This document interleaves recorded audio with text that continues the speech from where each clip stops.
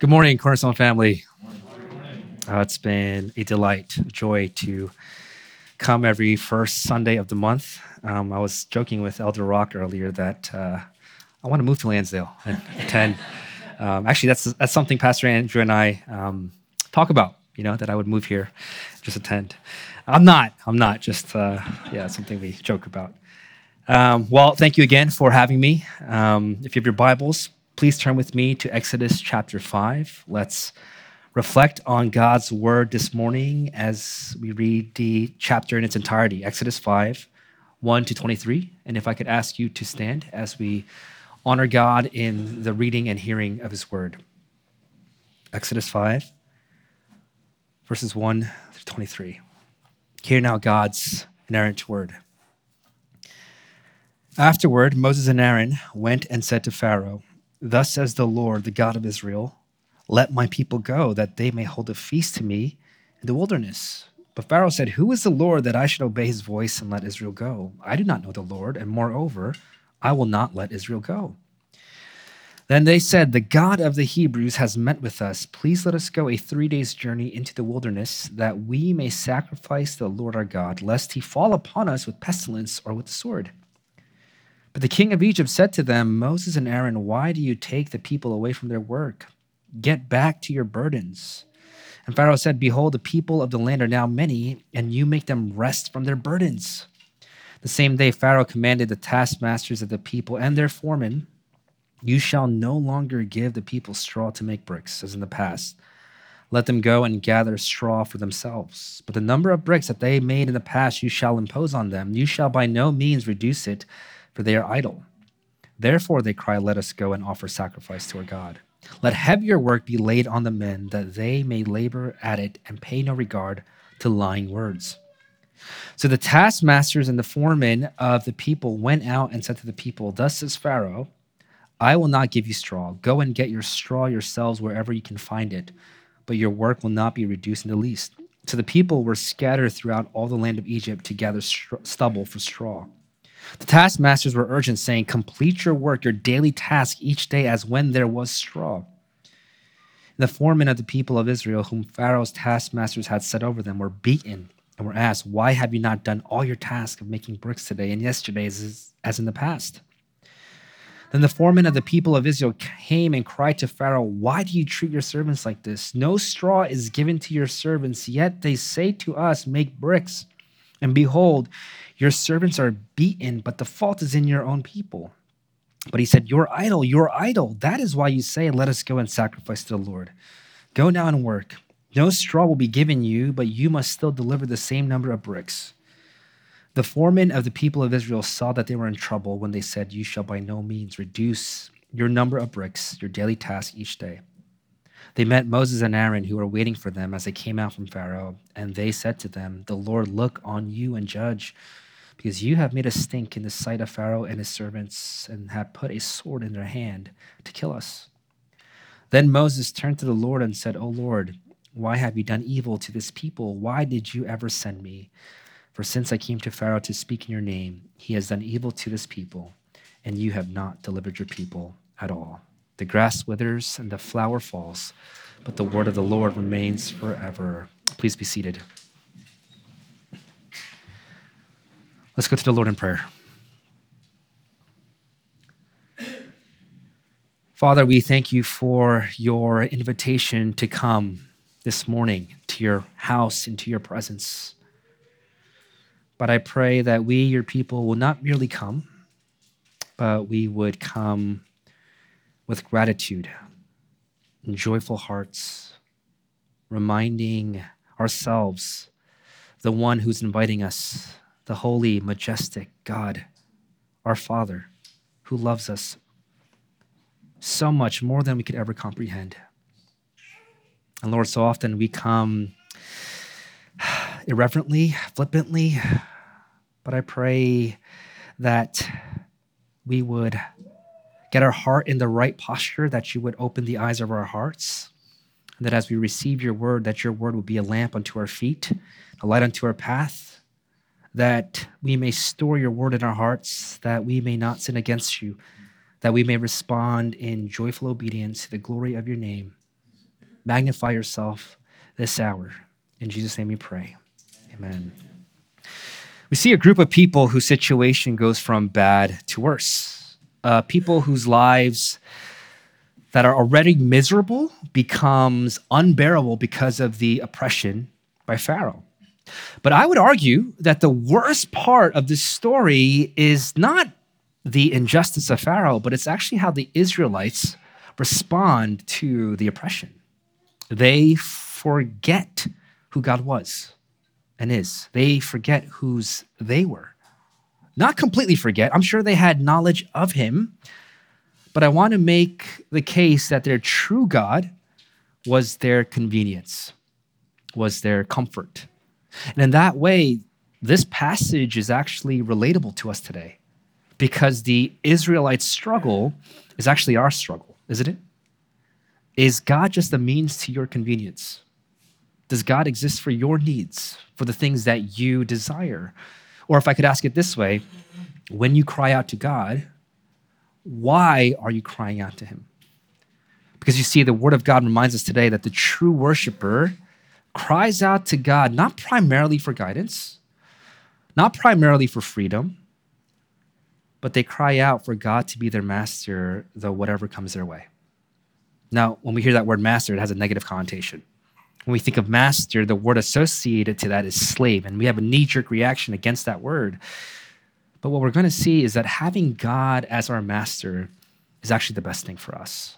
So here's the gospel truth for us today. The true believer cries out to God not ultimately for freedom, but they cry out for God to be their master. The true believer cries out to God not ultimately for freedom, but they cry out for God to be their master.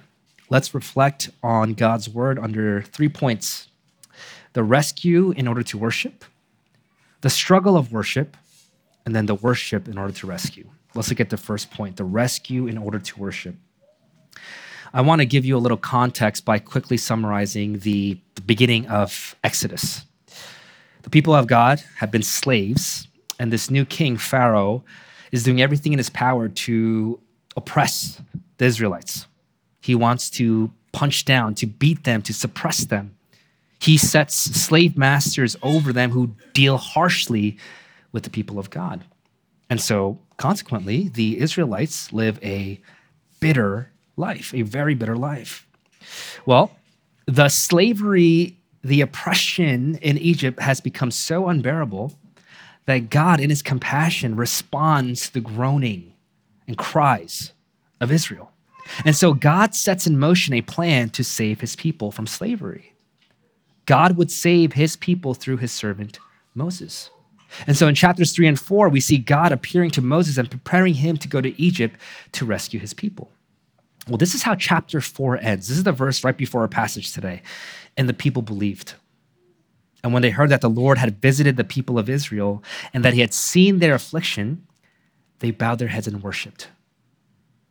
What we have here is a beautiful picture of the people of God receiving and believing the good news of salvation. There's hope for them. There's life for them. And they what? They worshiped. Salvation is near. Finally, this is the moment we've been waiting for. Praise God. Hallelujah. And so Moses and Aaron, they go to Pharaoh. And Moses, speaking as God's representative, says to Pharaoh, "Let my people go." I want to bring two things to your attention. First, we need to keep in mind that when God first called Moses to go, it didn't come without resistance. It didn't come without hesitation. Moses didn't immediately go. He didn't say, "Yes, Lord, I'm going to go to Pharaoh. I'm going to go to Egypt. I will do as you say." No, he had a lot of reservations. But here he is now in chapter 5, facing the most powerful man, king, with boldness saying to his face, "Let my people go."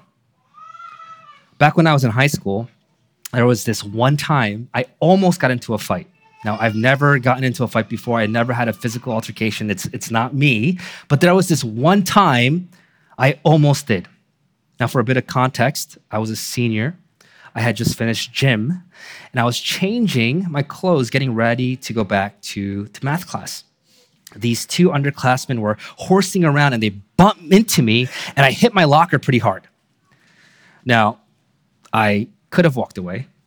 I should have walked away. Youth group, if you're listening, if you're in high school, we walk away from that situation every time. I didn't know if this underclassman bumped me on purpose or accidentally, but it didn't matter. All my friends saw it, and I couldn't let it slide. So I sized them up, and I said, oh, I could take this dweeb. I started walking towards him, started yelling at him. I wasn't going to really fight him. I just wanted to intimidate him. I wanted to send a message, you can't mess with me. I'm a senior. You're a sophomore. Things escalated real quickly because as I approached him, he picks up his tennis racket and he's getting ready to swing at me. Guess what I did next? This was very foolish of me, but I stared him down and I said, do it. You won't. Do it. And deep down inside, I was saying, please don't do it. Please don't do it. Now, what actually happened was pretty anticlimactic. He dropped his racket and he walked away. He was the bigger man that day. Now, the story doesn't sound like a big whoop, but what I failed to realize at that time was that I wasn't just messing with any underclassmen. As soon as the fight was over, my friend, he rushed to my side and said, Dave, you made a big mistake. You shouldn't have done that. I said, what do you mean? I could have destroyed him. Yeah, but do you know who his father is? I don't care who his father is. His father's a judge. So what? He's not just any judge. He's a superior court judge. So he's the Supreme Court judge of the United States. You know who that was? That underclassman was Phil Alito, as in the son of the Supreme Court Judge Justice Alito. This guy's dad was the highest judge in America. I was clearly messing with the wrong kid. His dad probably could have me deported, right? I was in some serious trouble messing with the wrong dude.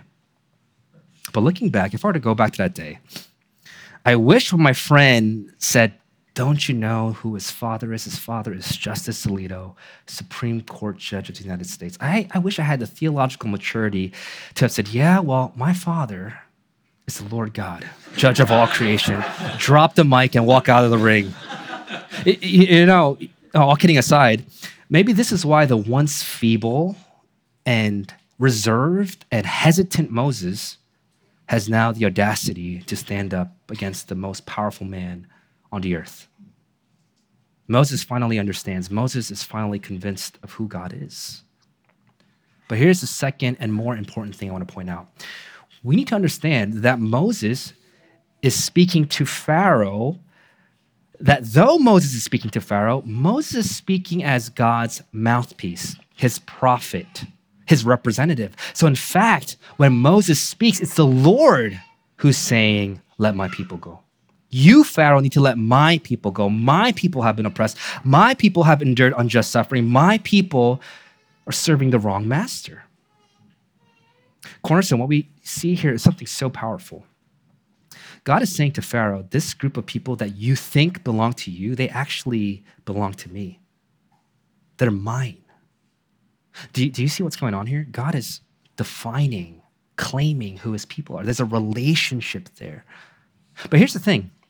Pharaoh also has a relationship to God. But the key difference is that Pharaoh can only have a relationship to God as judge. See, all of us in this room, we're going to have to give an account to the Lord one day as judge. But for those whom God has adopted as sons and daughters, we have the privilege now of approaching him not as judge, but as father. Now, St. Clare Ferguson once said, the notion that we are children of God, his own sons and daughters, lies at the heart of all Christian theology and is the mainspring of all Christian living. In other words, the way we view God and ourselves, it affects our day-to-day. It affects every day. It affects our worship. Because it's only when we see our status as God's adopted children, as his sons and daughters, we understand the heart of God, our Father. We see the Father's heart. And when we see him as Father and how good he is, how compassionate he is, how loving he is, how kind he is, why wouldn't you want to go celebrate him? Why wouldn't you want to worship him? Why wouldn't you want to go throw him a feast? That's exactly what Moses is asking of Pharaoh. Let the people of God go so we can hold a feast for him in the wilderness. We want to celebrate him. We want to worship him. Let us go so we could do that. There are two parts of my day that I look most forward to.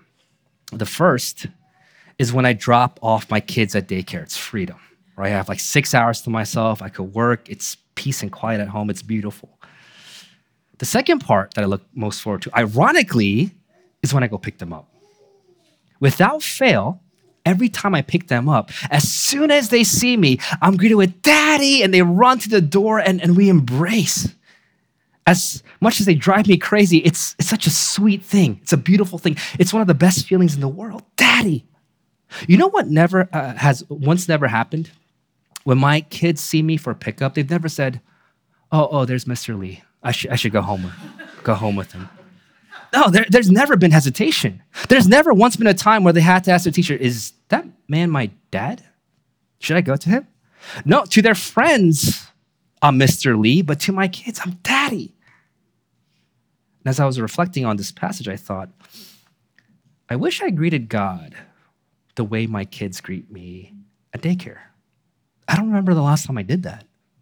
I don't remember the last time I came into his presence wanting that celebration, wanting to run into his presence. And I wonder how many of us came into this worship service this morning wanting to celebrate the Father. How many of us worship with the correct understanding of who God is? Because worship shouldn't be a chore. Worship isn't something we do or give primarily.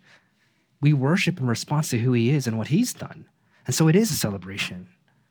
We who were once in darkness are now walking in marvelous light. We who once were blind, we now see. We who once were chasing the things that led to death are now walking in the Spirit. Is not worship the proper response to the gospel? And yet, it's often easier said than done. Wouldn't you expect someone who was once dead, had no rights, broken, someone like this who was revived by the Father to run to his presence? Someone who has experienced this kind of grace to fall at his feet. And yet, if we're honest with ourselves, Sunday mornings isn't something we always cherish. It often does feel like a chore. It's not something we delight to do. It feels like a duty. We're not running to celebrate our Father. No, we're often dragging our feet to worship. Sometimes our worship feels like a funeral rather than a feast. We act like we're doing God a favor by showing up. You know, there are many weeks, many days where the worship of God, the celebration of the Father, is not priority in our lives. It's not. If we're honest, truthful with ourselves, it is a struggle. There is this struggle in our hearts, and we're going to see why under our next point, the struggle of worship. After Moses and Aaron make their requests before Pharaoh, he doesn't respond in a favorable way. And Moses and Aaron are they're caught off guard, but they shouldn't have been, because just in the preceding chapter, God says to Moses that he will harden Pharaoh's heart so that he will not let his people go. And so when Pharaoh objects, when he refuses, the leaders of Israel should not have been surprised. In fact, things were going exactly how God had laid it out for them. And so the elders of Israel should have reassured the people, Israel, don't worry. Don't panic. God has got this. I know it looks bleak, but he hasn't forgotten us. He hasn't deserted us. It's all going according to plan. Israel, he hasn't changed his mind, no. So the confusion isn't with God. The confusion is actually with the people. And we're left with this question. Why did Israel collapse so easily? Why did they give in so easily? And I want to propose to you 3 reasons. 2 of the reasons are pretty obvious, and then the third I'll talk about. The first and most obvious reason was the physical one. The demand was just impossible.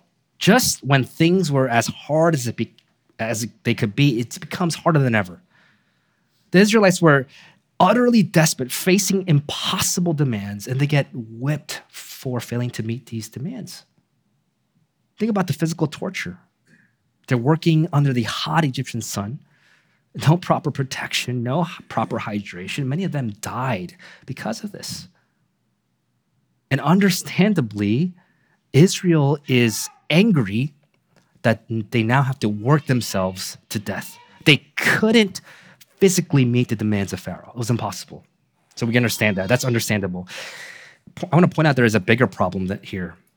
Yes, it's a problem that they had to work under these horrible conditions, but the bigger problem here is not a physical one. It's actually a spiritual one. Okay, I shared earlier how I never got into a physical fight.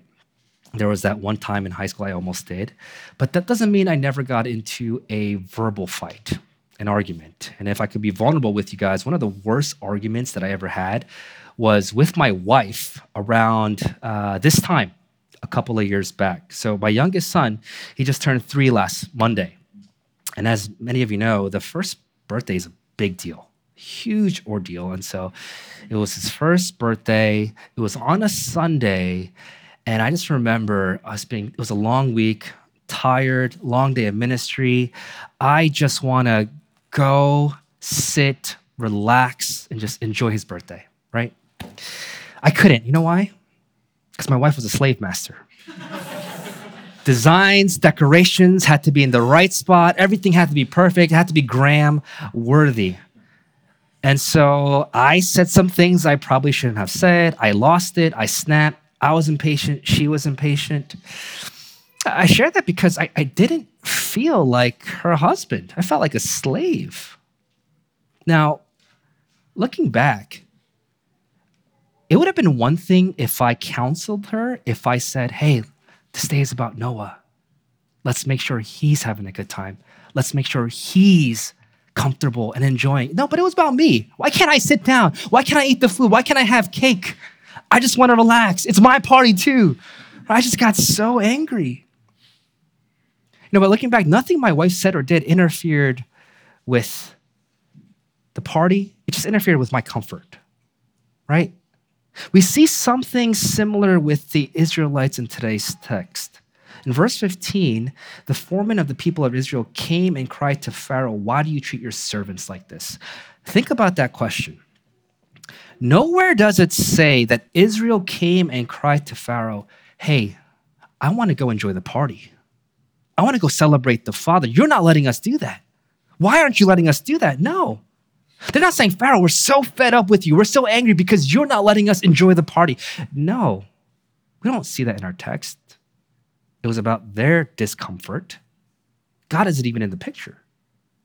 You see, both Israel and I weren't outraged because the worship of God was in jeopardy. No, it was our comfort. The worship of self was being threatened. And so, yes, Israel's physical problem was atrocious, but the bigger problem was that God, who promised to rescue Israel, wasn't even acknowledged. But there's one more problem I see in today's text, and I think this one is the saddest of them all. Israel is looking to the wrong master. In other words, Israel was looking for salvation in the wrong place. Again, we read in verse 15, then the foreman of the people of Israel came and cried to Pharaoh. They came and cried to Pharaoh. When I first read this, it didn't make sense. Why would you cry out to Pharaoh? Why would you cry out to the one who was oppressing you, to the one who was suppressing you? Why would you cry out to the one who's making your life miserable? Shouldn't Israel have cried out to God? But here we see they cried out to Pharaoh. And if you think about it, of course they cried out to Pharaoh. Sadly, the Israelites did not know life outside of slavery. This is what they have been accustomed to their entire lives. And so naturally, they thought that by appeasing Pharaoh, that they could find salvation. But what they failed to realize is they cannot please their master. Their master cannot be their savior. Why? Because a master is someone who always demands more and more from you. Isn't that what we see in today's text? Go now and work. No straw, but the same quota. You see, what Israel needs is a savior who will rescue them out of slavery. And the same is true for us today. We need someone to rescue us, not out of the hands of Pharaoh, but we have a harsher taskmaster in sin. God sees us enslaved. He sees us negotiating with sin, trying to appease it, trying to please it. And friends, I want us to come to the realization that there is no such thing as pleasing sin. Like Pharaoh, sin will always demand more and more from us while giving less and less to us. Unlike Pharaoh, who demands more and more, what you and I need, what Israel needs is a Savior who will give more and more of himself, which leads us to our last point, the worship in order to rescue. If we continue to read the Exodus account, we learn that God is faithful to his promise. He will one day deliver the people of Israel. He is faithful to his covenantal promise. Moses will be that Savior who leads Israel out of slavery. But I want you to notice that salvation is not just freedom from slavery. The whole purpose of Israel's emancipation is so that they could worship and celebrate God, their Father. And so if we continue reading the Exodus account, we learn that Israel fails terribly. They forget about God. Israel, God's firstborn son, ends up failing in every single way. When they should have been celebrating God, their rescuer, their Savior, they celebrate in horror after false gods. In Cornerstone, I want us to pause here and I want us to reflect on our own lives. Does your life revolve around the celebration, the worship of who your Father is and what he's done for you? As you look into your heart, what false gods are you celebrating? As you look back on this past week, what false gods did you try to negotiate with? In what ways have we failed to worship God, the Father? Aren't we much like Israel? We're just like Israel. You see, Israel not only needed a Savior who could rescue them from their physical slavery, but they, as do we, need a Savior who can rescue us from our spiritual slavery.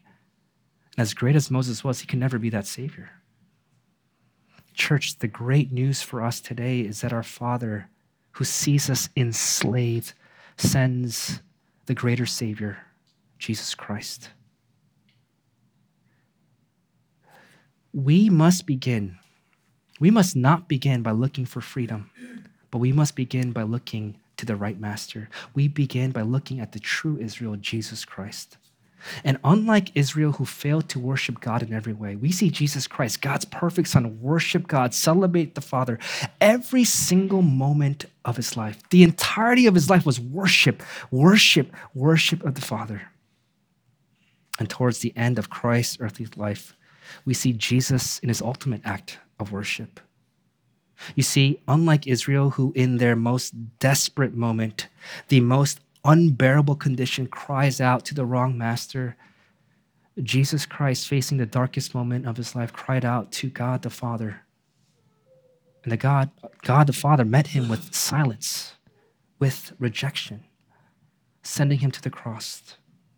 We see Christ's worship, his obedience to the Father's will, even obedient to the point of death, even death on a cross. And because of Christ's obedience, we who place our trust in him, we have the right, we have the privilege of crying out, Abba, Father. Cornerstone, no other gods will die for you. All these other gods will take and only take from you. But in Christ, we have a master who doesn't demand, a master who doesn't take, a master who tells us to lay our burdens down, a master who gives and gives to you, gives himself to you. As we reflect on the person and work of the gospel, may our hearts be drawn to submit and serve the true master, the true Savior, Jesus Christ. May the gospel of Jesus Christ be your hope of salvation, not just today, but every day. Let's pray.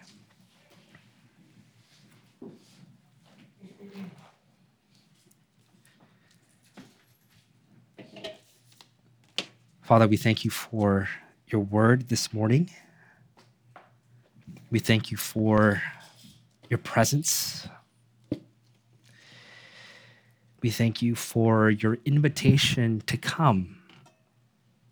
And Lord, we confess that often we don't come in the right posture. We don't come with gratitude. It's often a chore, a duty. But Lord, thank you that you don't invite us based on our own merit, our own righteousness, but you look to Jesus Christ, who traded places with us, adopted because of his work on the cross. I pray that as we reflect on who you are and what you've done, that we would be filled with joy, with gratitude, with praise, knowing that we belong to you, that we forever belong to you, and that when we come into your presence, we would run and delight, that we would celebrate and worship you. Thank you for being our God, our Father. There is none like you, none besides you. Help us to respond in joyful obedience to the glory of your name. In Jesus' name we pray.